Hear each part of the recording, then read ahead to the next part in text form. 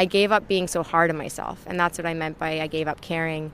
And when you see me on the start line of races, I'm usually dancing and bopping around, because that's my way of just like literally shaking off the pressure and the stress and saying, like, putting both middle fingers up in the air figuratively. Literally just like saying, like, F off to all of the pressure and all of the bullshit. Like, this is now my fun, and I do not care what happens at the finish line. I just care about how I enjoy the process of getting there.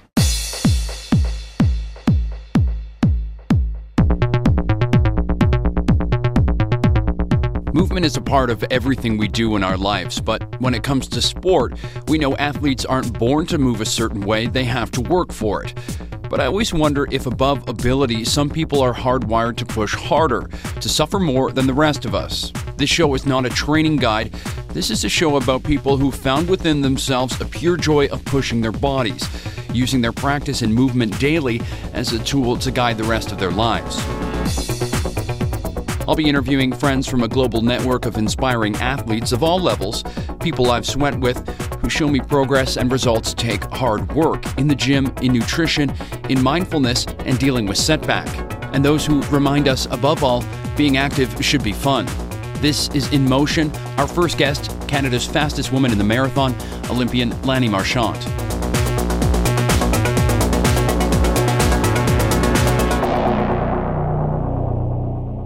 Hello and welcome to In Motion for this, an inaugural meditation on lives dedicated to movement, where for the first few episodes, I'll dedicate the conversation to running. And as I mentioned off the top, I'll start this project by interviewing people from within my own network of inspiring athletes and branch out from there. Really, I couldn't have asked for a better guest to launch this show than Lanni Marchant. She is the Canadian women's record holder in the marathon, half marathon, and has also won numerous Canadian titles in the 10K, also a Pan Am's bronze medalist in the 10,000 in 2015. I had met Lanni on a few occasions at races in the past, but when she recently relocated to Toronto, I was lucky that Lanni was looking for people to help her train and also started hanging out with my local crew, Parkdale Roadrunners. In sharing miles with her as a journalist, but mostly as a fan, I, of course, had a lot of questions. As a marathon runner, I'm lucky to now be able to pick the brain of the very best. A woman who can teach you so much about racing in a single run than you could probably ever learn from a magazine or training plan. Very quickly in talking to Lanni, I learned that most people don't know the half of the year she's had to go through. There is the usual public speaking, media coverage, sponsorship appearances, the random dope testing, and pressure to perform and race that comes along with being an Olympian, of course. She's also balancing working remotely as a criminal lawyer for her firm that's in Tennessee. But there's also been a fallout from a public spat with Athletics Canada about being able to run in two events at the 2016 Rio Summer Olympics, criticism about her choice to pose without a shirt on, and then from the trolls who've come through the woodwork following her public speaking about gender and body image. And oh yeah, her Team Canada funding was pulled, even though she's consistently one of the best in this country. Above it all, there's also been several health concerns, including an ailment that causes her leg to sort of shut down when she gets up to that insane race pace. Kind of an issue with the training it requires to be an elite runner. She pushed through that in Rio, and then last fall at the New York City Marathon, where she finished 7th, the top finish ever by a Canadian woman. And then on top of it all, right around Christmas time, her father passed away. I also learned that Lanni moved to Toronto to be close to treatment, and in the past months has been balancing numerous medical appointments, also footing the bill to fly to the U.S. for other treatment on her leg. And through it all, Lanni was still putting down 80 or 90 miles a week in training through the winter, right up until a surgery that made her really quite sick. Races, her bread and butter, are now sort of only penciled into the calendar, nothing for sure. I first interviewed Lanni via Skype in the winter when she was at her annual training base in Kenya, where she said something that inspired the name of this show. You'll hear that in the interview. Lanni is smart, thoughtful, razor-sharp with witty comebacks and, of course, mega sarcastic. And she sometimes makes me laugh until I feel I can't breathe when we're out running together. It could also just be her foot speed that kills me, or pace and drinking IPA after those runs. But she's also very pointed and outspoken, and I needed to get this all on tape, I felt. This is what I wanted to unpack. More than talent, Lanni has incredible resilience, perhaps stubbornness, you could say, that I think pushes her to keep moving and trying all the time to get faster, despite the setback. This is my conversation with Lanni Marchant. I hope you enjoy. Hello, and welcome to our first show. We are in the nation's capital, in Ottawa. for Ottawa race weekend. Tonight is the 5K and the 10K, the Canadian Road Race Championship. Tomorrow, the half marathon and the marathon. Just sitting along the Rideau Canal with the woman that's won that 10K the last couple of years. Hey, Lanni. Hi. How are you today? I'm doing all right. Pretty tough for you, I think, to be sitting here along what is the course of this 10K race, but not racing tonight. Yeah, this is by far one of my most favorite races to do. I ran this race before any of you guys knew who the heck I was. So, and I went to law school here. It's my favorite race, and I'll be commentating, which will be a fun thing to do, but my heart's going to hurt a little bit tonight, yeah. Is it 2 years in a row you won this race? I've been top Canadian since 2013 at this race. It's been our national championships the last 2 years. So this is now the third year. 2015 and 2016, though, I won the national title, yeah. I was running with you yesterday. You were so gracious in inviting me out on a shakeout run because I'm racing tonight in the 10K for my third year in a row. It's pretty cool. And I think you said at one point we were running along the canal, like along the route, along the famous Rideau Canal. And you said, like, I love this course. And I don't know, I could just sense, like, that pain in there a little bit that you're not going to be out there today. Yeah, I've been very fortunate in my running career. I've never had to miss a big race, ever. I've never had to miss a race that I wanted to do. Once I stopped breaking myself in my 20s, I got a nice lucky streak there. And so this is the first time I've had to withdraw from a race. And for it to be this race it's gut-wrenching. But yeah, they're still letting me be here and be part of the weekend. And that's, I think, making it a bit better. I think I'd be hurting a lot more if I were back in Toronto or down in Tennessee and just kind of spectating through the computer. We're just being served some tea here. Thank you so much. We're sitting at a canal-side cafe, which is really nice. Beautiful sunny day in Ottawa. So it'll be tough to cross that finish line tonight. Hopefully I make it there. But the last 2 years I've seen you there with that Canadian flag around your shoulders as the champion. Last year I think was the first time I got to speak with you in person. We'd known each other on social media a little bit, but saying hello to you and seeing like that just smile on your face that, you know, it's so special to win here, I guess. What has that meant to you in the last couple of years, especially as it's sort of a lead-in race to the Pan Am Games and to Rio last year? Yeah, well, this race, I have a history with it because the majority of the time I get passed by the second Canadian woman, anywhere from 4 to 6K, and then I battle back and pass back by 8K, and then I run that last friggin' K scared shitless that they're going to outkick me. So that's why I love this race is that was the first time ever in my career that I got passed and didn't give up and battled back was 2013 when Krista Duchesne pulled away just after 4K heading out on the course. And by 6 or 7K, I passed her back. And that was huge for me because like anybody, I think a lot of people forget that we as elites, we have the same mind games and same issues that other people have in runs. So 2013 was the first time ever in a race I got passed and actually didn't get down on myself and give up. I fought back. And then 2014, Rachel Hanna did it to me, and I had to battle back from her. 2015, Natasha and I had a good back and forth through the first couple K, and then I ran scared. Last year with that nice tropical rainstorm, we kind of all were in our spots by 4 or 5K, and there wasn't that pass back. But yeah, this course it can be fast. We saw that in 2015 with Natasha and I both dipping under 32. But it's difficult, and it's a good course. If you're not paying attention, it's meandering, so you can end up running extra. There's the challenge of the men coming after us, so I always try to make it to 8 or 9K before the lead men try to get me. There's just so much going on in this race. You're racing the top Africans in the world. You're battling your Canadian teammates. You're battling the men. Yeah, and it's always been that race where I kind of just see what I have in the tank and challenge myself, and it did. In 2015, it set me up well. It gave me confidence going into Pan Am Games. Last year, it set me up well because, like I said, it was hot as heck.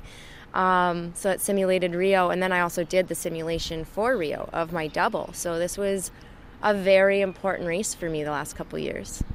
So we're talking about Natasha Wodak there, right, who is always sort of in the mix with you in those races, and got to meet her yesterday as well on our run, which was quite nice, and I guess you'd have to put the money on her today. I really am a huge fan of her now, even more, because she she asked if I was going to beat her in the race, which I love that she thinks I can run faster than her.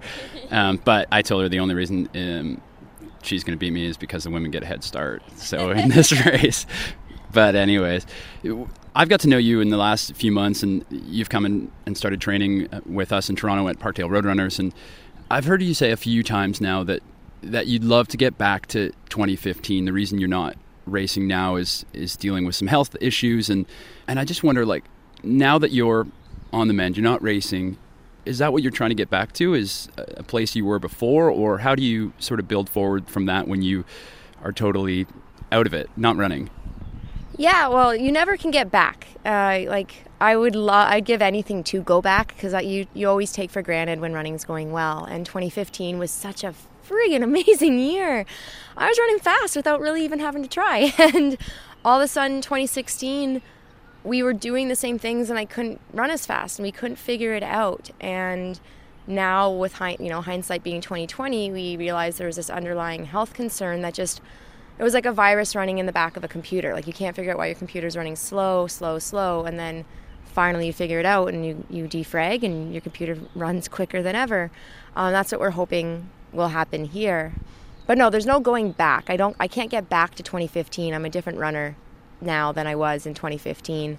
I can hope to kind of find that part of running where it's easy again, where it's hard. You put in the work, but the times come to you a bit easier and the workouts come to you easier.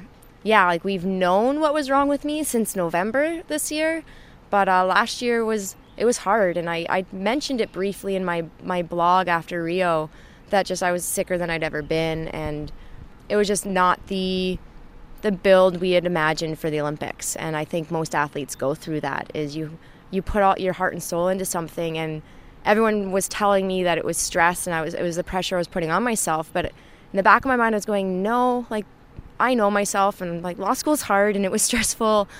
I've been in battle with AC before. Like, none of that is what's causing this, and we couldn't figure it out. And then it turned out that my kidney decided it didn't want to be part of the program anymore.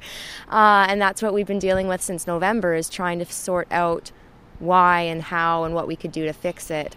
So now I am on the mend, and taking care of the kidney and getting rid of the infection that was plaguing me probably for the last 18 months is huge, because now I know the difference between the fatigue I had that we couldn't explain and being tired because I'm getting back into training, and I'm not necessarily sleeping very well because I've been busy in Baltimore and here in Ottawa. It's a different feeling. I'm tired, but it's actual, like, I know where the tiredness is coming from, whereas the last 18 months we couldn't figure it out. So, long answer to say, like, I can't be the 2015 Lanni ever again. That was 2015 Lanni, but I'm hopeful that I find that magic sweet spot again. And I think being healthy, I have a lot better shot at doing it than I did all last year.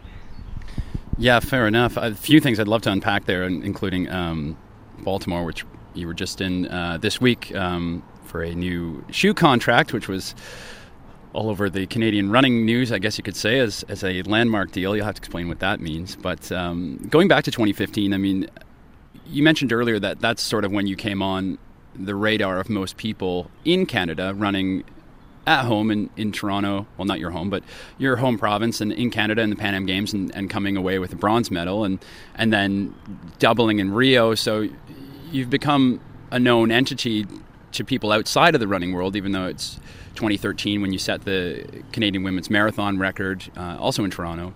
But along with all of that, I mean, we've talked about the health problems that have come subsequently, but also you never seem to avoid the controversy somehow. And I don't know if it just really comes along with being a more known in Canada, but there's been a number of things in the past month you've also had to deal with. And how does that affect your training and your mindset and your ability to power through and just focus on what you do as a runner? I mean, there's a number of things. A magazine photo shoot, Athletics Canada not being happy with you, being a little forward and outspoken. How has that affected the way you approach what you do? It doesn't. Like, I am who I am, and and you get Lanni. Like, you get what you pay for with me, and I've always been that way. So yeah, it's been strange that in the last year or two, people are a bit shocked, or they weren't expecting this from me, but I've been like this forever. It's just the thing that changed is my platform got bigger, I guess, or people started paying attention. I've always been good at putting things on their shelves and compartmentalizing. So from this weekend last year until start of July, I didn't know what I was doing in Rio. It was frustrating. Athletics Canada just left me with this big question mark over my head, and I could have let that affect training, or I could just put my head down and train like I knew what I was doing, and the cards would fall where they would come July. So that's what I did. Not to say that it didn't affect me and there weren't sleepless nights that probably also negatively affected the illness I was battling in the background. But as far as training, like 2012, Krista and I said that we weren't going to not run. We weren't going to sit there and appeal to be on the Olympic team and sit on our butts and not run. Like, you get out and run. And that's kind of been my approach through everything. 2013, 2014, 2015 kind of went a bit more smoothly, and I didn't have the same battles with AC. 2016 had the battles with AC. This fall and winter had battles in the social media world. And it all started because I wore clothes to the Parliament here in Ottawa, and I wasn't expecting that to be a battle. I thought that was something I was doing that was really positive and good for my sport and for my gender and for both genders, really. And it went sideways. And again, I could have let that change things and affect how I raced in New York or prepped for New York, but it was out of my control. And I say that a lot in running. Like, you do everything you can in training to be the best athlete and best runner you can.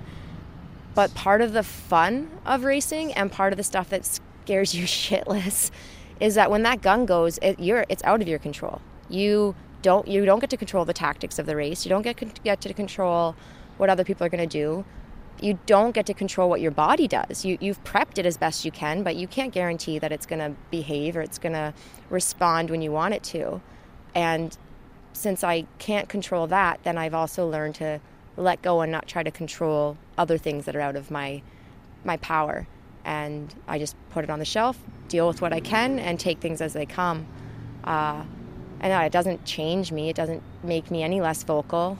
It doesn't make me spiteful either. It doesn't make me more vocal or more vindictive. I'm just going to continue to be Lanni, and people either like it or they don't. It's not in my control how they receive it. So just to unpack a few of the things there for the people that will be listening to this podcast, you mentioned the battles with Athletics Canada. What happened last year is you're the fastest in the marathon. You're also one of the fastest in the 10,000. So you had qualified for both events in Rio and weren't sure which one they were going to let you go to. And initially they sort of said, you got to do one. And since women hadn't been at the marathon, it's since 1996, is that right? In Atlanta, we hadn't had a woman because the standards are so hard. And that's another thing you've talked about, is that the standard is quite hard. But also, in speaking at Parliament here, you were invited by the Heritage Committee to speak about gender and women in sport in Canada. And that what kind of controversy did that stir up? You were talking about equal platforms and equal opportunities for men and women to succeed. Do we have that in the country? And what sort of spiraled out of that, if you can explain that? Yeah, so we were unpacking a lot of things. We were talking about the commentary on women in the Olympics this summer. We had, arguably, our women's team was more successful than our men's. Andre de Grasse won our first male medal, and that was the second week of competition. We had plenty of medals leading into that, and that was from our swimmers and our women. But the commentary was very much on the looks of the women, or addressing the male coaches or the male spouses and everybody behind them, the men behind them that helped them get there. And it was bothersome to me, and it was bothersome to a lot of people, because they're athletes. Like, we're athletes. We're all equal. We're all athletes. And just as I don't want to be commented on for my look or my body or what I wear to race in, I don't think the men should either. And apparently, because I race in little bottoms and a little bra top, I'm not allowed to say, don't comment on my body. And that was what happened at House of Commons. The the members of Parliament and the committee members received what I said very well. Canadian Running put a little snippet of my discussion up on their website, and it went viral, and people didn't receive my words well, which was surprising. We were talking about how, the coverage had been equal of the women and men, but if the men's team had been more successful, would the coverage have been more heavily weighted male? And I'm not trying to guarantee that it would have, but it just seemed like for the women to get equal coverage, we had to exceed beyond anything, whereas the men's team still got 50% of the coverage. And it wasn't that minutes mattered, it was the quality of the coverage was different. So it was a lot that we were discussing, but what came out of it was that, well, I think there was one comment that next time I go do a talk like that, I should show up in my bra and panties, because give the committee members an idea of who I really am and what I really do. And I was pretty insulted by that. Like, I'm an attorney. I know how to dress appropriately, and what I wear to compete in does not detract from what I'm doing out there. I'm good friends with Eric Gillis and Reed Coolsat, and I work just as hard as they do. And the fact that my uniform looks different than theirs does not make me any less of an athlete. And that's the point I was trying to make. And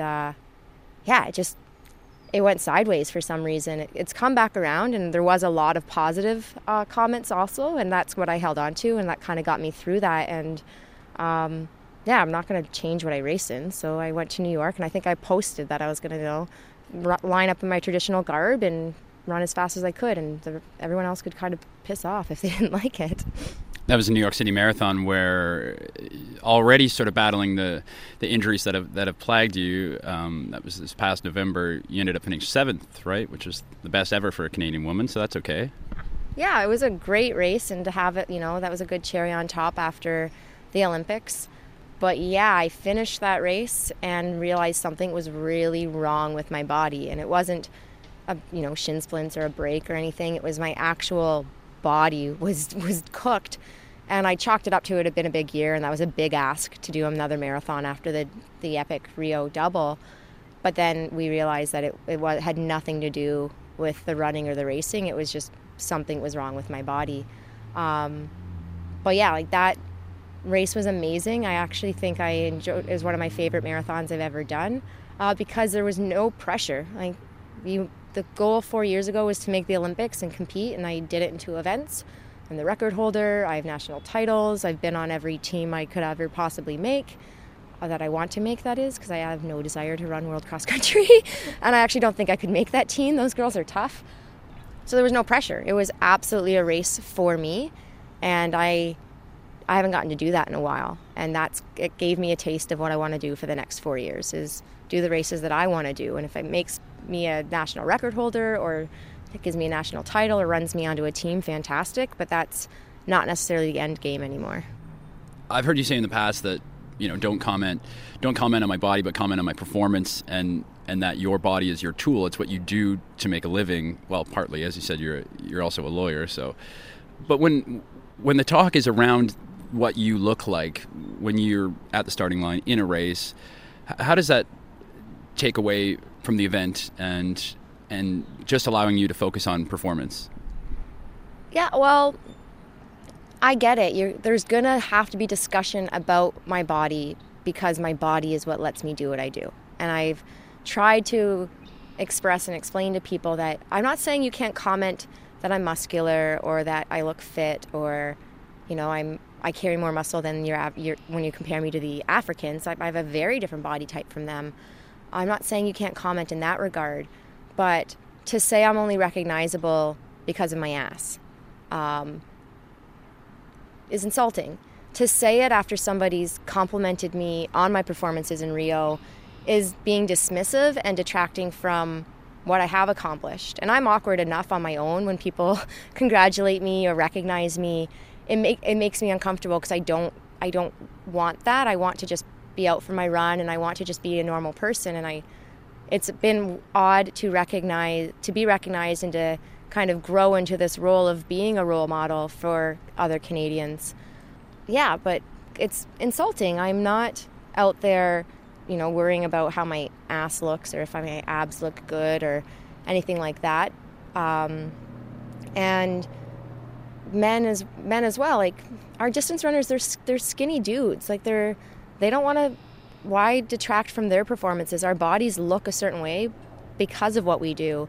I always joke that grown men train their asses off, literally, to look like prepubescent boys, and grown women train our asses off to look like prepubescent boys when we line up to race. Like, it's the nature of what we do. We're going to lean out. We don't necessarily have, curves and hips, and we don't see ourselves that way.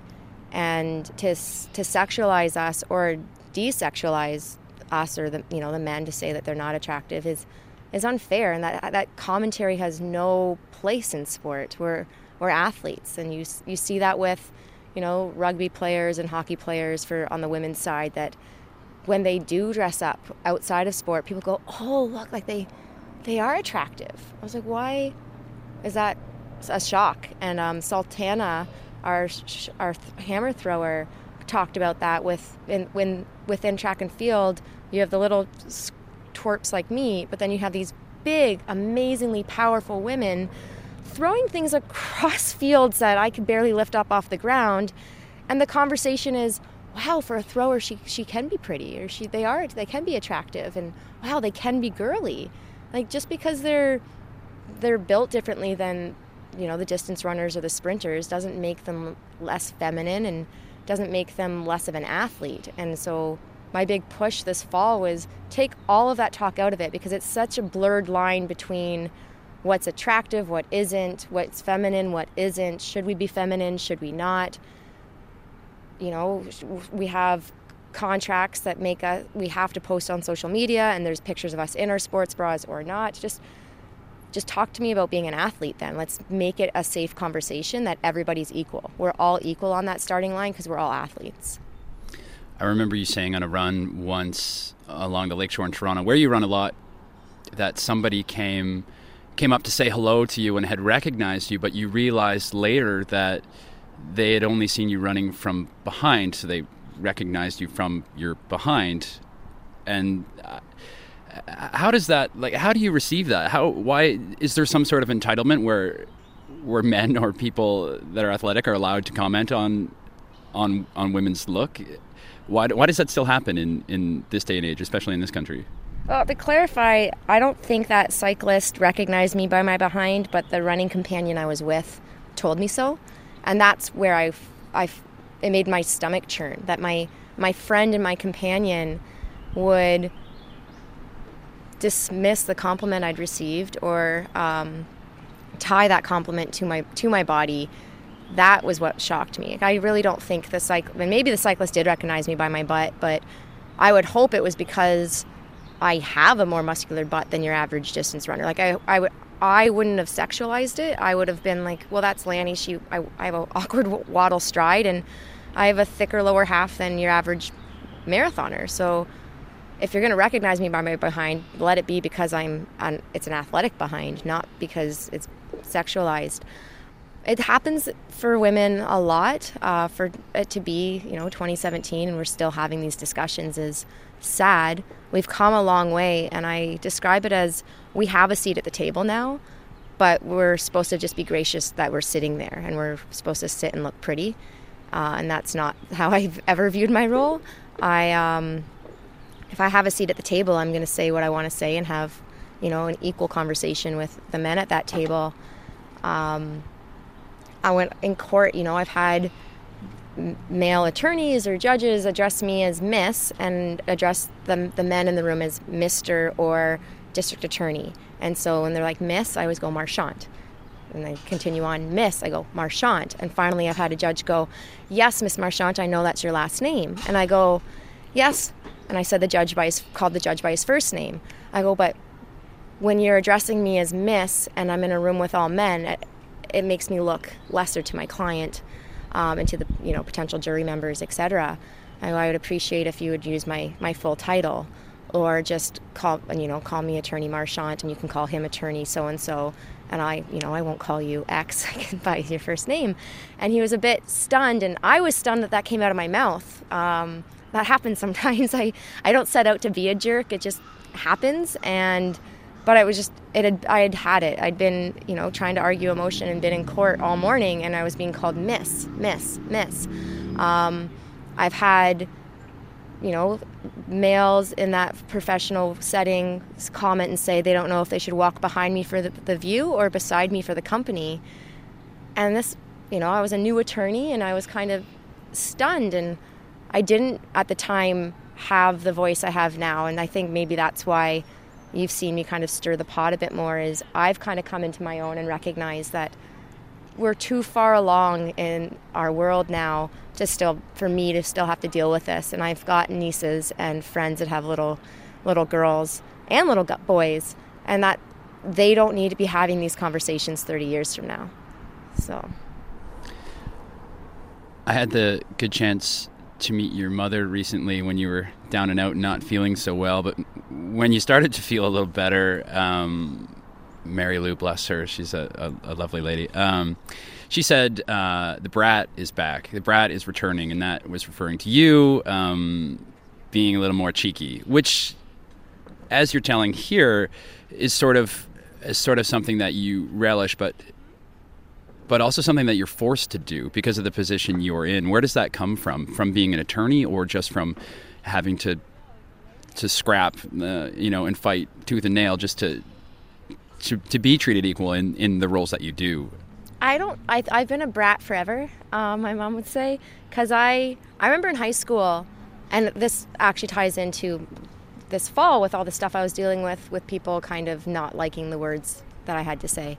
I remember being in high school, and so I'm 15, so we're talking 17 years ago, and it was summer, it was the warm months, and I'm wearing a tank top, and we were told we weren't allowed to wear tank tops because our bra straps would show. And it didn't matter that the guys in the school were walking around, and then the style was to have their pants really low, and you could see their boxers all the time, you could see their underwear all the time. I'm a girl, and it's inappropriate for you to see my bra strap. So I told the vice principal, well, I can solve that problem, I'll take my bra off. And that's me at 15. So I've been a brat forever. I don't like double standards, and whether it's affecting me or my gender, or it's affecting the male side of things. I don't like double standards. I want equality and equity for everybody.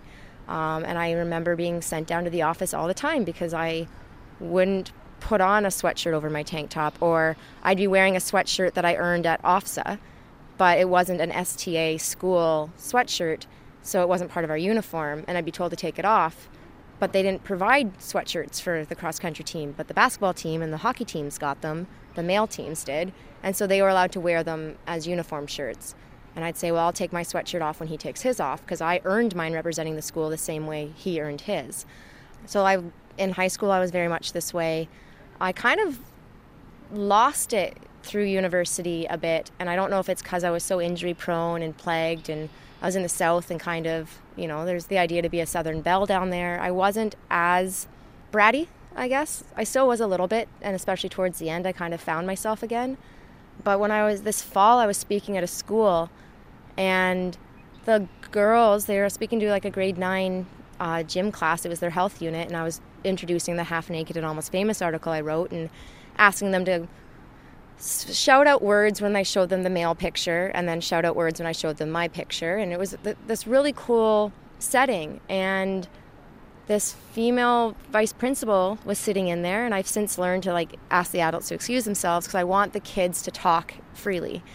And this vice principal kept kind of interjecting and was proving the point I was making, that the girls were being told not to show their bra straps, or that, if they don't want to be in phys ed class because they're uncomfortable with their bodies, well, just kind of suck it up. It's not a conversation about how they should become, how they can become comfortable with their bodies. And here we are 17 years later, and the girls are telling me how they're being told they're not allowed to wear tank tops in gym class because you can see their bra straps. I'm going, what?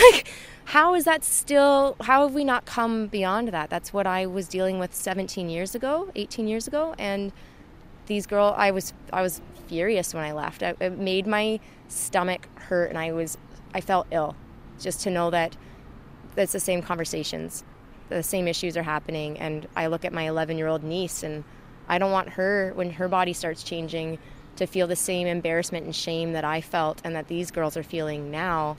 And if I'm going to have this bigger platform, then I'm going to use it. And people seem to not like what I have to say when I'm, trying to mind my P's and Q's. So fine, they're not going to like what I have to say when I'm not minding my P's and Q's either.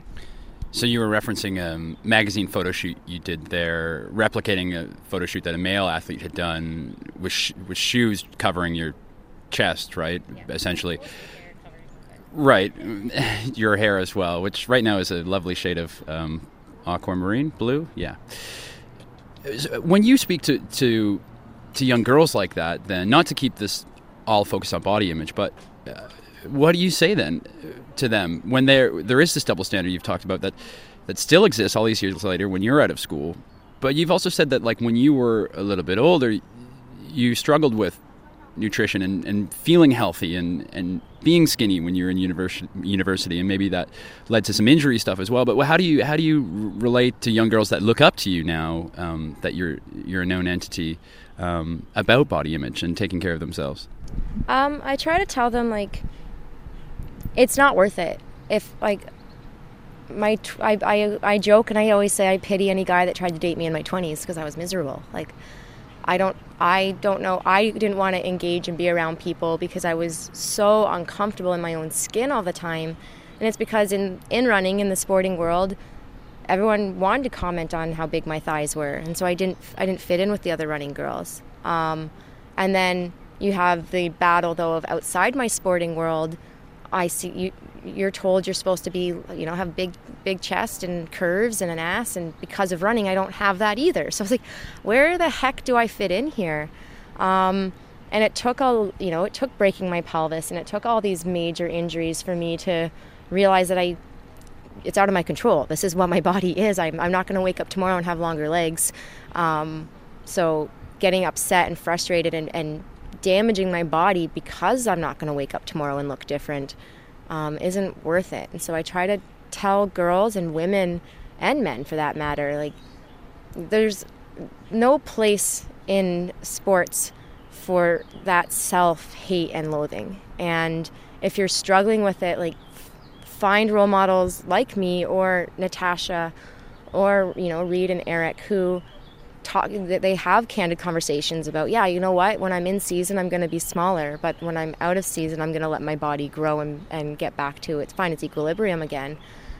In terms of the sexualization of young girls, like, that's a conversation that needs to happen with boys as well, because it's learned behavior. It's an accepted behavior on both sides. And there's always the comments that, girls will dumb themselves down in math class to make them more popular with boys. Well, then it transfers over, and girls will stop competing in high-end sport because they don't want to be seen as butch or as a tomboy. And fortunately, that is starting to change, and that's why we have, teenagers like Penny winning Olympic gold medals. Is she's not afraid to pursue her sport, and we need more girls like that out there as the role models, because I can only be as effective as, the kids and the girls and boys that are willing to listen to me. And we all know when we're teenagers, we don't want to listen to people in their 30s and 40s. We need to listen to our peers. And so I'm hopeful that, no, I'm not their peer, but maybe I can help inspire somebody of that age demographic to kind of grow their voice and figure it out sooner than I did, so then they can kind of have those hard conversations with their friends and become those role models in their own community, in their own age groups. Because, plenty of people told me to stop eating like an asshole. I didn't listen. I had to figure it out on my own. But everybody that was telling me that, they were all older. And, they'd been through it. They'd been injured. They'd been sick.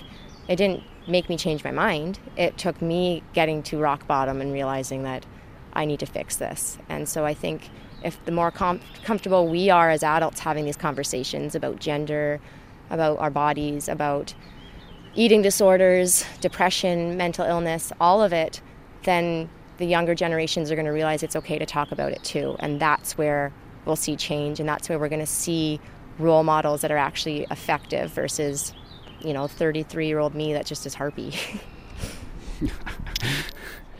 I want to get into a little bit of your your motivations. Would you say now at the level you're at and the platform that you have to speak about the issues you've just touched on, does that help fire you as much as anything else, as reaching goals, breaking records, that you're able to be this role model?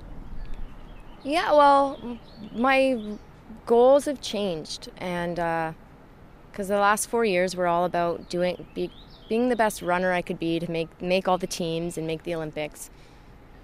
But I kind of had this realization in Rio that, you know, it was amazing that Krista and I were the first women to run the marathon since 1996, and that's, you know, it was inspiring to many, and it was, you know, a big goal that her and I set out to do was 4 years ago when we got left off the 2012 team. I realized that running is so selfish, and you get out of it what you put in, and it's all on you. And that being an Olympian was a huge accomplishment, and it's something I am proud of. But I had this weird thing, and I did it when I set the record as well, where I immediately distanced myself from it, because I almost feel like it's not mine. It's not who I am, and it's something I did, and that I'm learning to not push away my accomplishments like that. But then I think part of it is I recognize that that's all they are accomplishments. Being an Olympian is a very exclusive club, but an ever-growing club. Every 2 years, there's more Olympians.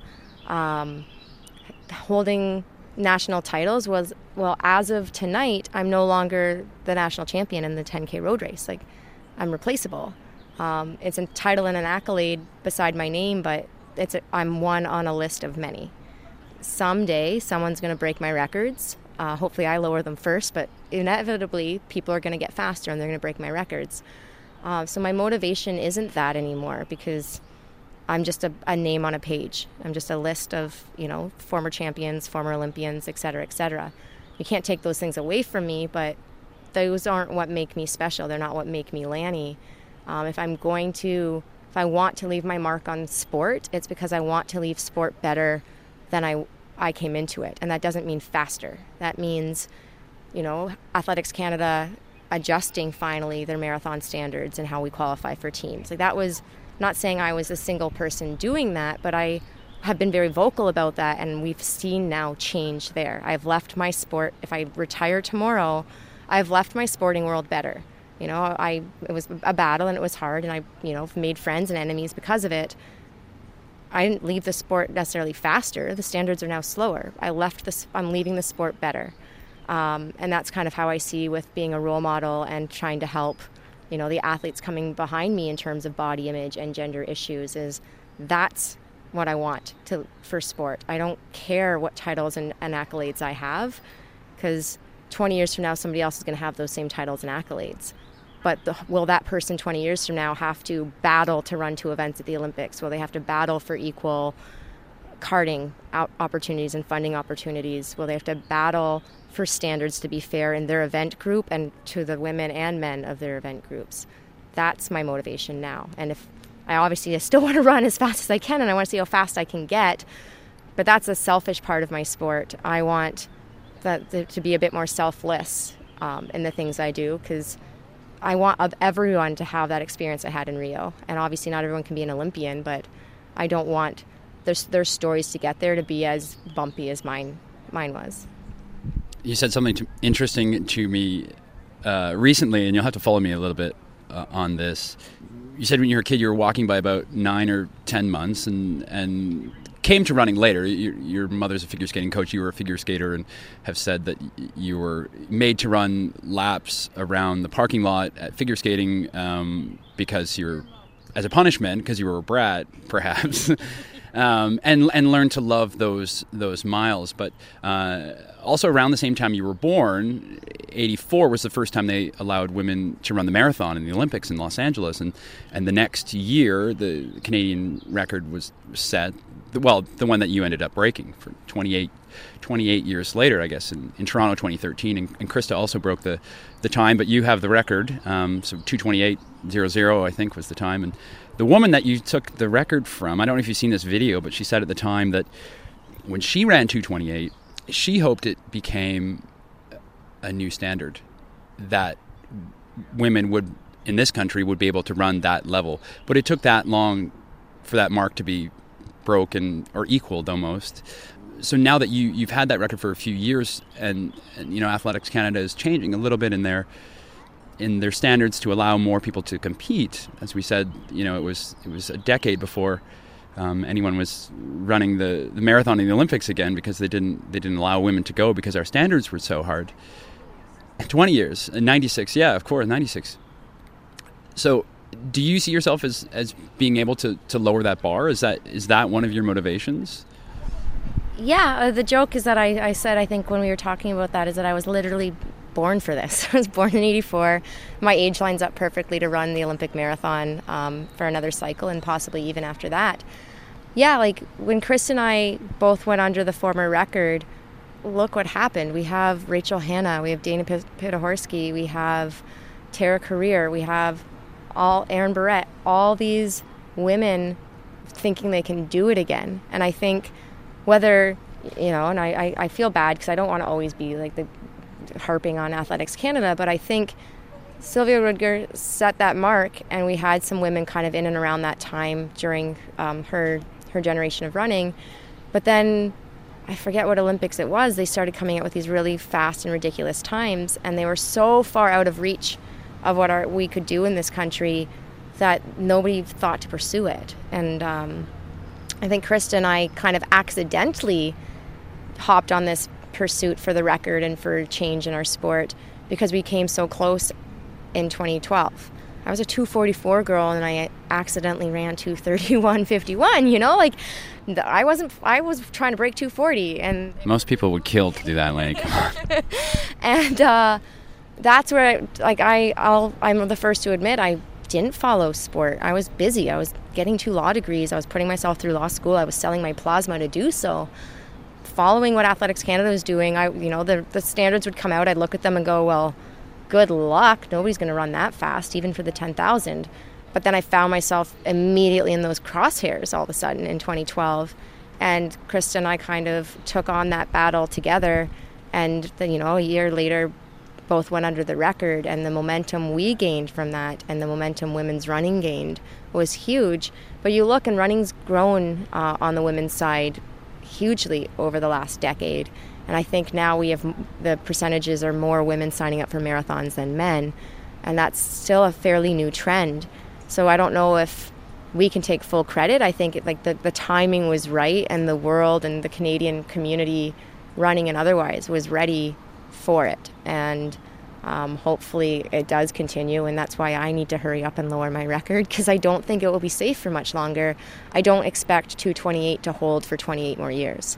I hope it doesn't. Obviously, I hope I run faster, but if it holds for another 28 years and I see what Chris and I have done is almost a failure, I feel that we've not changed enough then for our sport to grow. And we're a great country, and we're a competitive country, and we have the talent to compete against the best clean athletes in the world. And I want us to continue to do that and grow beyond my 228.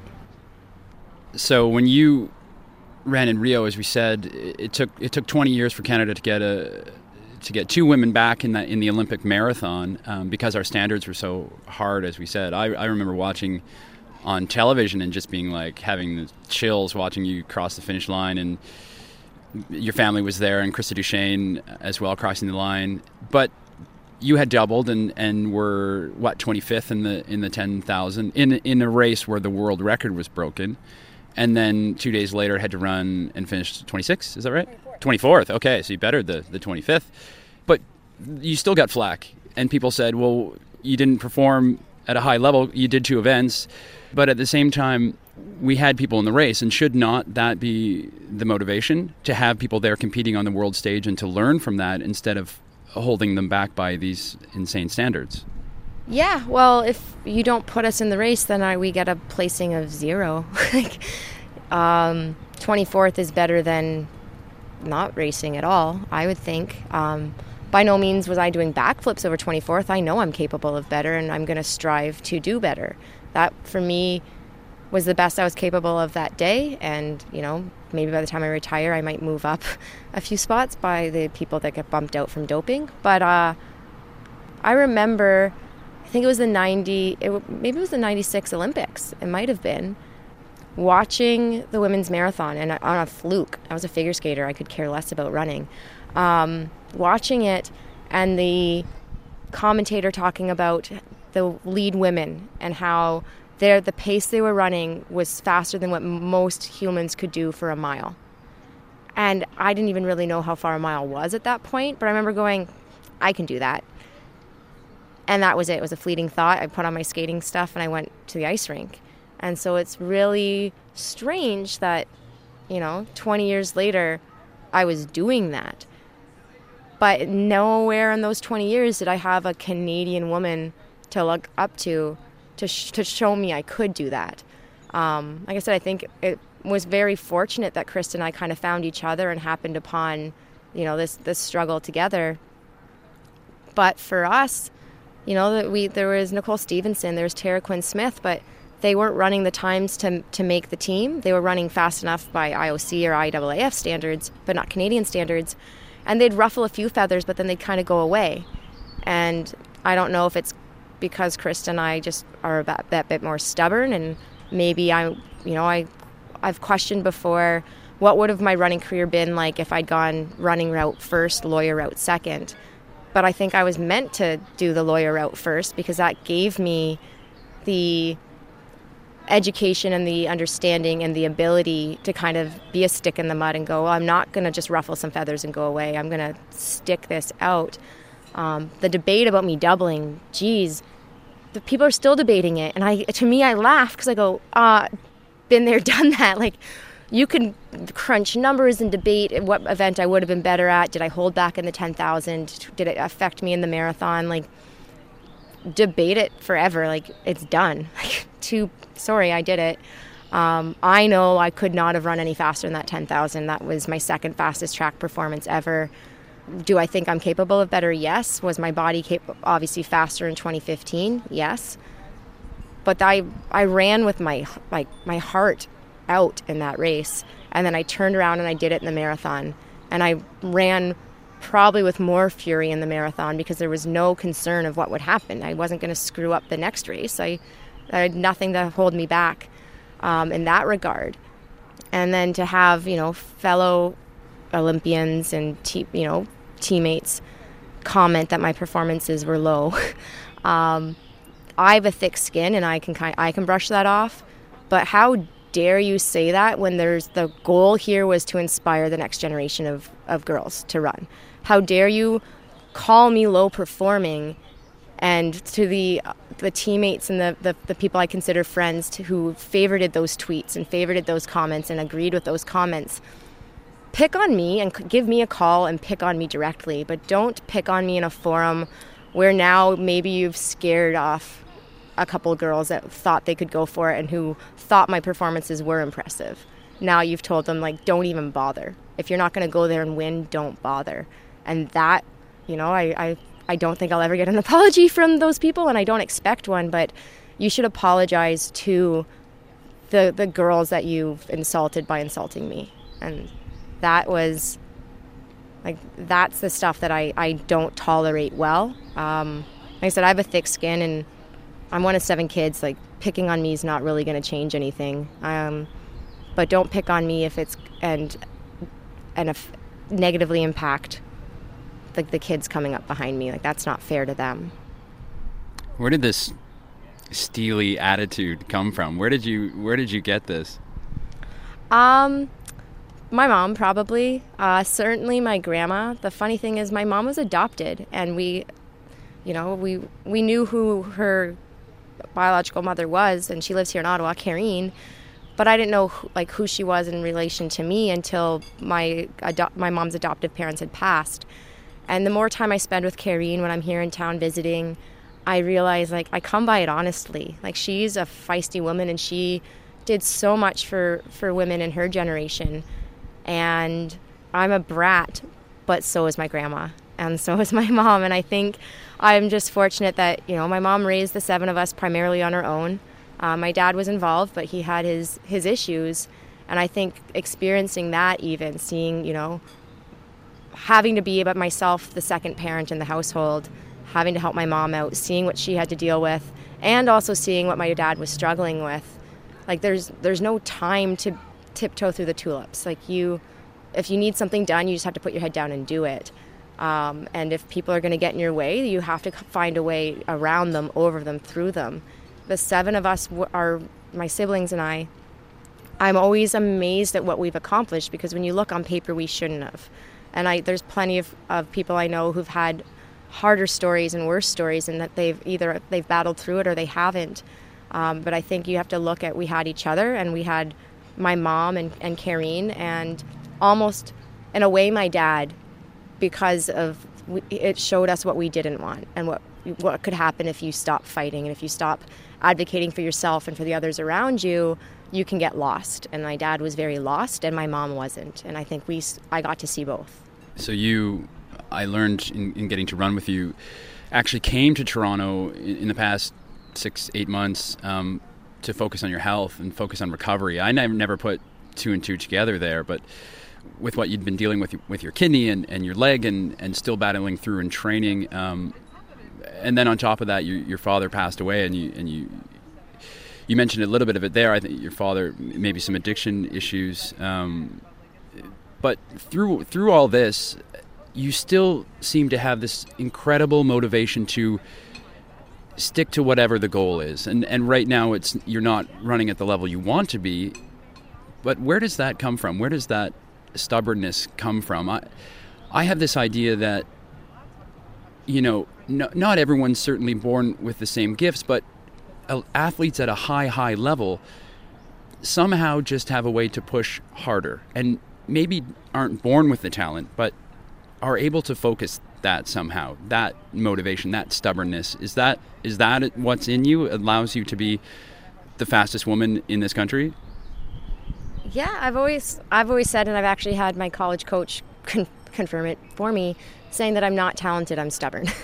Not the nicest thing a coach could say to an athlete, but I actually agreed with him. I'm not the most talented, I'm stubborn, and I almost just don't know better. I don't know any better. I was the first person in my family to go to university, and then I decided I wanted a law degree, and then I decided I wanted 2, and none of that was easy. I happened upon this level of running because running is my passion, and it was my outlet. I grew up a figure skating family, and I couldn't do it right. I was always in trouble, whether I was self-inflicted trouble or not. I was, of course, an opposite foot jumper. So that means I take off most of my jumps on the right leg and I land on the left, and I rotate clockwise where everybody else rotates counterclockwise. Like, I just was always so friggin' different. But the one place it didn't matter was running. If I got in trouble with some of the guys and we had to go run laps of the parking lot, we're all running the same laps. Like, there was like a equal playing field there almost. And so running always has been that for me. And growing up and being very much the second parent, being busy babysitting my siblings, bringing them to work with me at Zellers because I had to go to work and there wasn't another sibling around to watch them for whatever reason. Like, then I would get off work and have to get a run in, because my coach has been my coach since high school, Dave Mills. If he was going to take the time to write a program, I had no right to deviate from it.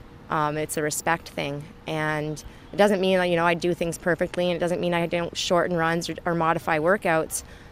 But if somebody's putting their time into me, I owe them my time back, and that doesn't change because I'm sick. It doesn't change because I'm injured. Obviously now there's a bit more of an expectation for me to perform at a certain level, so there's a bit more pressure on it, but at the end of the day, I'm going to run and perform to the level I'm capable of, and if people are pleased with that, great, and if not, I could care less. You don't get to walk away from something because it's hard. And this fall, everyone talks about the post-Olympic slump, and I wasn't expecting mine to last this long. I picked to do New York Marathon to avoid the slump, and I was successful in New York, so I thought I was successful in avoiding the slump, but I saw personal relationships end, I saw my body fail me, and then I saw my dad pass away, and then think I hit a reset button in Kenya and come back and end up just as sick as I was in November. Like, the one thing I have that's consistent is that I can go out and run laps around the park. I can go run those troubled laps around a parking lot like I did as a teenager. If it's hard, you don't walk away. Because if I did that, then I'm my dad. If I did that, then I'm failing my mom for all the time she didn't walk away. And no, like, I think when you get to high-end sport and with athletes, we all kind of have that for whatever, and not everybody's story is my story, and some people have far, far worse stories, but you don't walk away when something's hard. Otherwise, like, what's the point of doing anything if you're just going to turn around and walk away? No, I'm not running at the level I want to. My body's finally coming back to me, but I'm still able to run, and I didn't get to this level of running. I didn't seek out this level of running. It kind of happened to me. So I'm not going to stop running or back away from running because I'm not capable of running at this level. I run because I run, and this level kind of comes with it. But that's not a reason to stop running when I can't race at the level I want to anymore, or for a period of time, because I'm going to get back to that level. I'm not done with it. So It doesn't seem that way. You said something to me that sort of inspired the name of this show, certainly, and that's something I see you still doing today. You call it minutes in motion, and that's keeping your body moving no matter what. And you've been off for a couple of weeks running, but we went out yesterday, probably only your second run after a few weeks off, and you said after that you were spent, but it was very taxing on your body, but you were still maybe going to go to the gym and do as much as you could.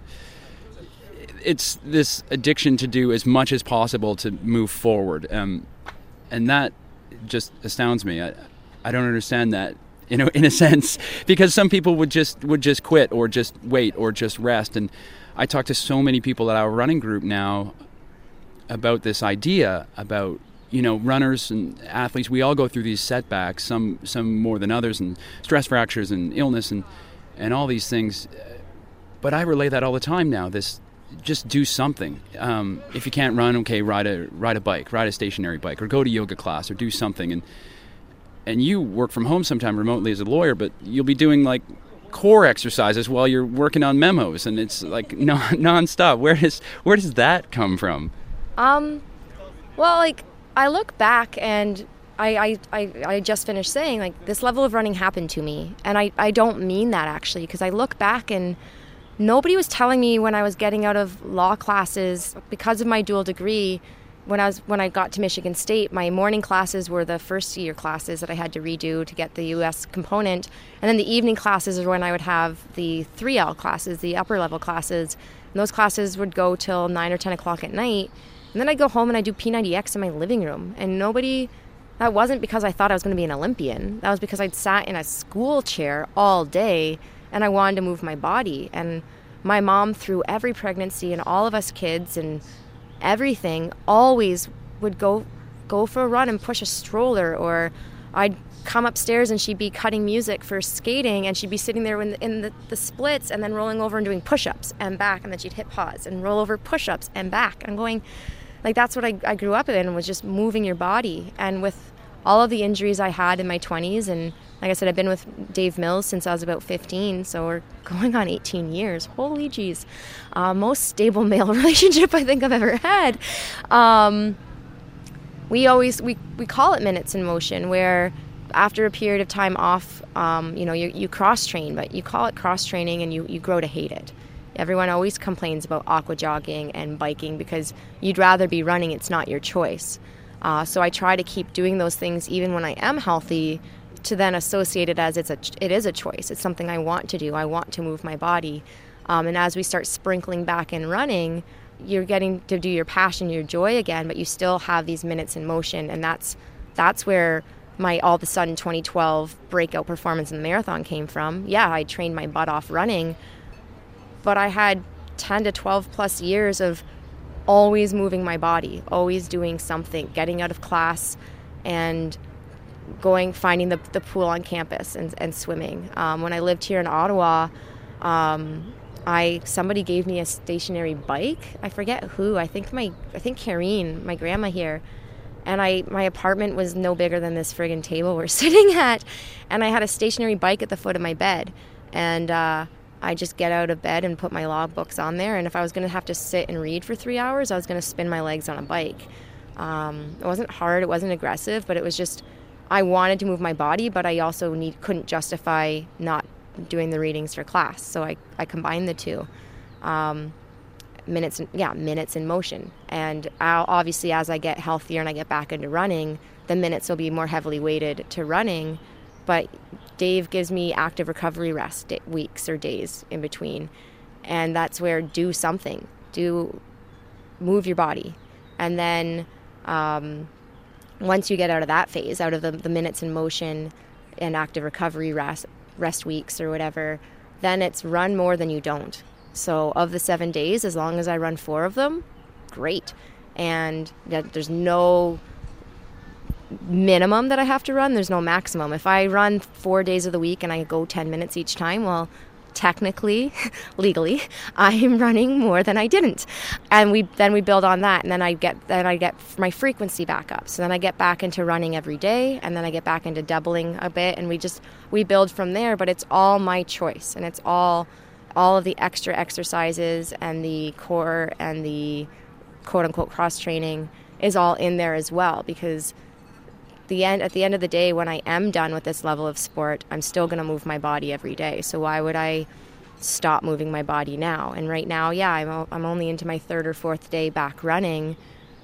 But if I want to accelerate my recovery and be ready for Worlds or a fall marathon, I can't just celebrate that I ran 8K yesterday, because I need to move my body more. And regardless of if I make it to Worlds this summer or I do a fall marathon, I like being active, and I like being in the gym, and I like the different settings. But I'm glad that Minutes in Motion is catching on, because I think it just changes your mind, your frame of mind on how you approach serious training, but how you approach injured training, sick training, life training. Like my dad, we had the small family service for my dad, and I had a fartlek like I was supposed to do that day, and there was no way I was going to actually accomplish the paces of that fartlek. But I still went out and did it because it was a release from the family issue, but it was a way to move my body and just do something. Like the workout was actual total crap. I didn't run very fast at all. I think I walked some of the recoveries instead of running them because I was just emotionally spent. But I moved. I did something. It was late at night, so if I'd been able to, I would have gone into a gym. But I just ran around my brother's neighborhood and just moved my body. We had a very emotional day, a very long day. It was right before New Year's, so it was a bad time of year. There's never a good time, but it was a bad time of year for something like that to happen. And on paper, I was supposed to be back to training. And so I knew I needed to do something, but I didn't want the pressure. I didn't put the pressure on myself to be perfect. Minutes in motion. I needed to go move. I've said to you that I think I've learned more about running and training and racing on one jog up and down the lakeshore with you than you could ever learn in a runner's magazine or a training guide. And I've said that this show won't be about me being a coach or giving people tips on how to be better runners. But what I love about that time that we've shared and getting to know you is that you're never concerned about the pace or the effort. You just go out and do it. And I always say, I feel like I'm there to help pace you or help you in your workouts. You're a professional. I'm a joke, but you just say, I don't know, I just run. And is that a joy of running? Are you still enjoying it every time you're out there, even though all these things you've had to go through? But back from when you started running, it's a stubbornness of it started as a punishment when you started running, and now it can be taxing, but it's also your job. But you still love it, just going out there and just moving. Yeah. Talk about the true bratty move. I take your punishment and make it into something I like. Like, screw you, buddies. Wow, I am. I'm realizing how big of a brat I am. I say when I talk at expos, I love running. I'm not in love with running every day. Like anybody else, there's days that I don't want to go out there.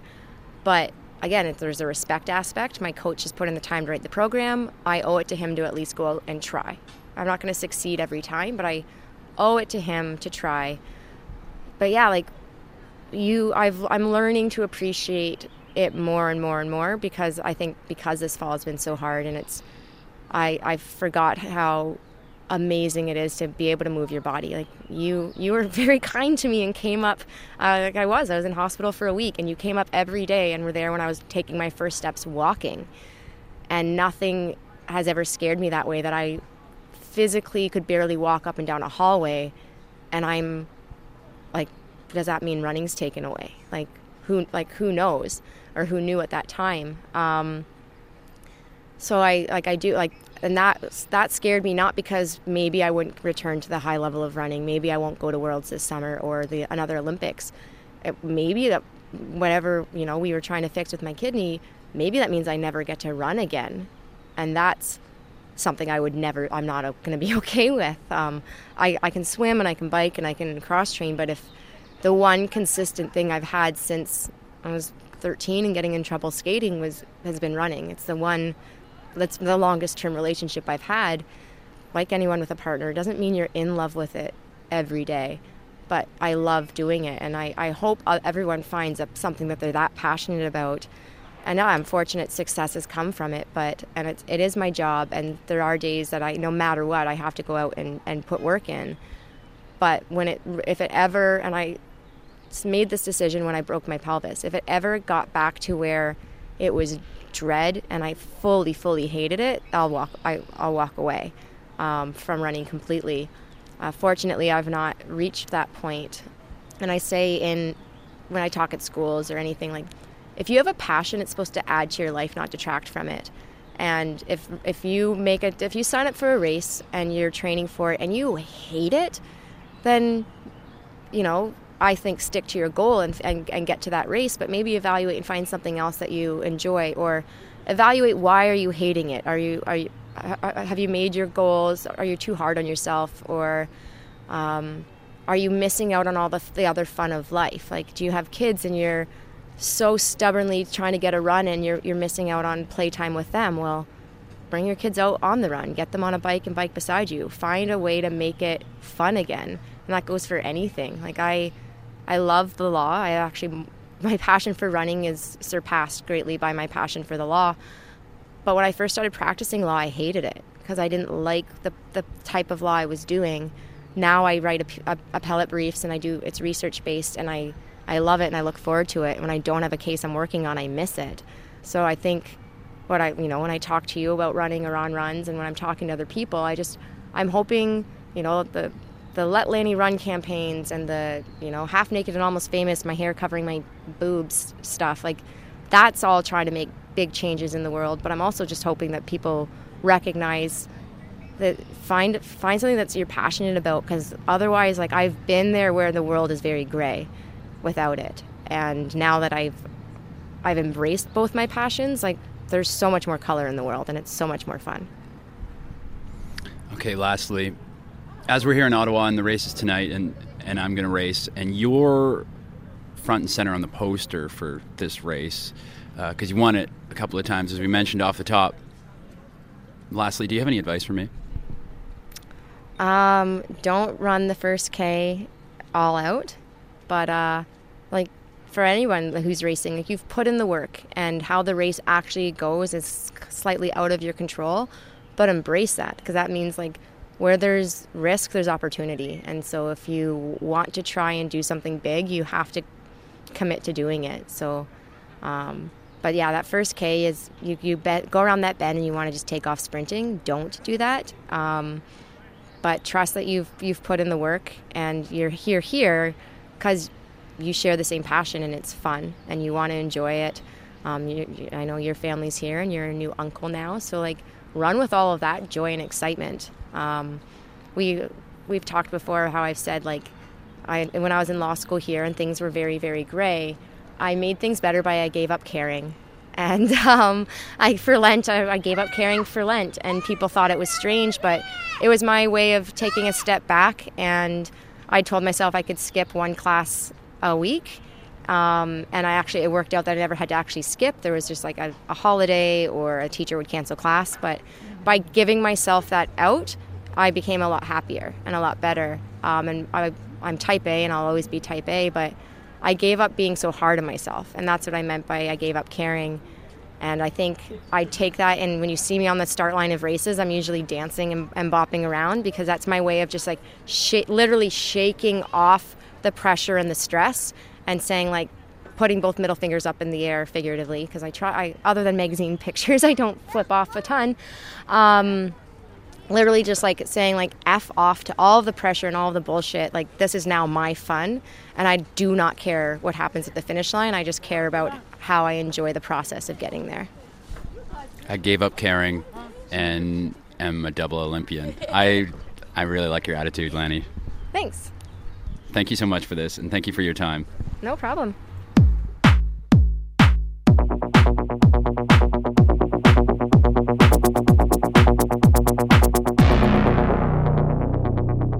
So there you are, our first feature interview on In Motion.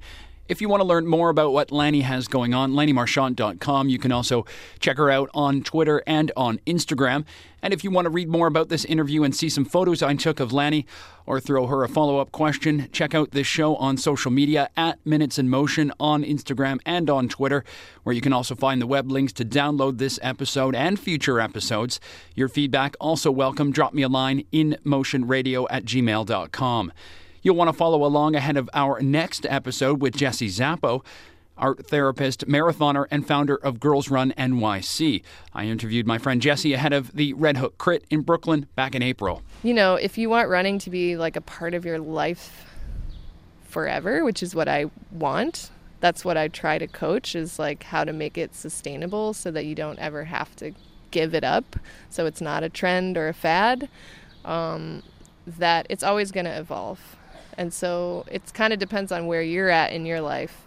But I also love that it's always been there for me in some shape or form.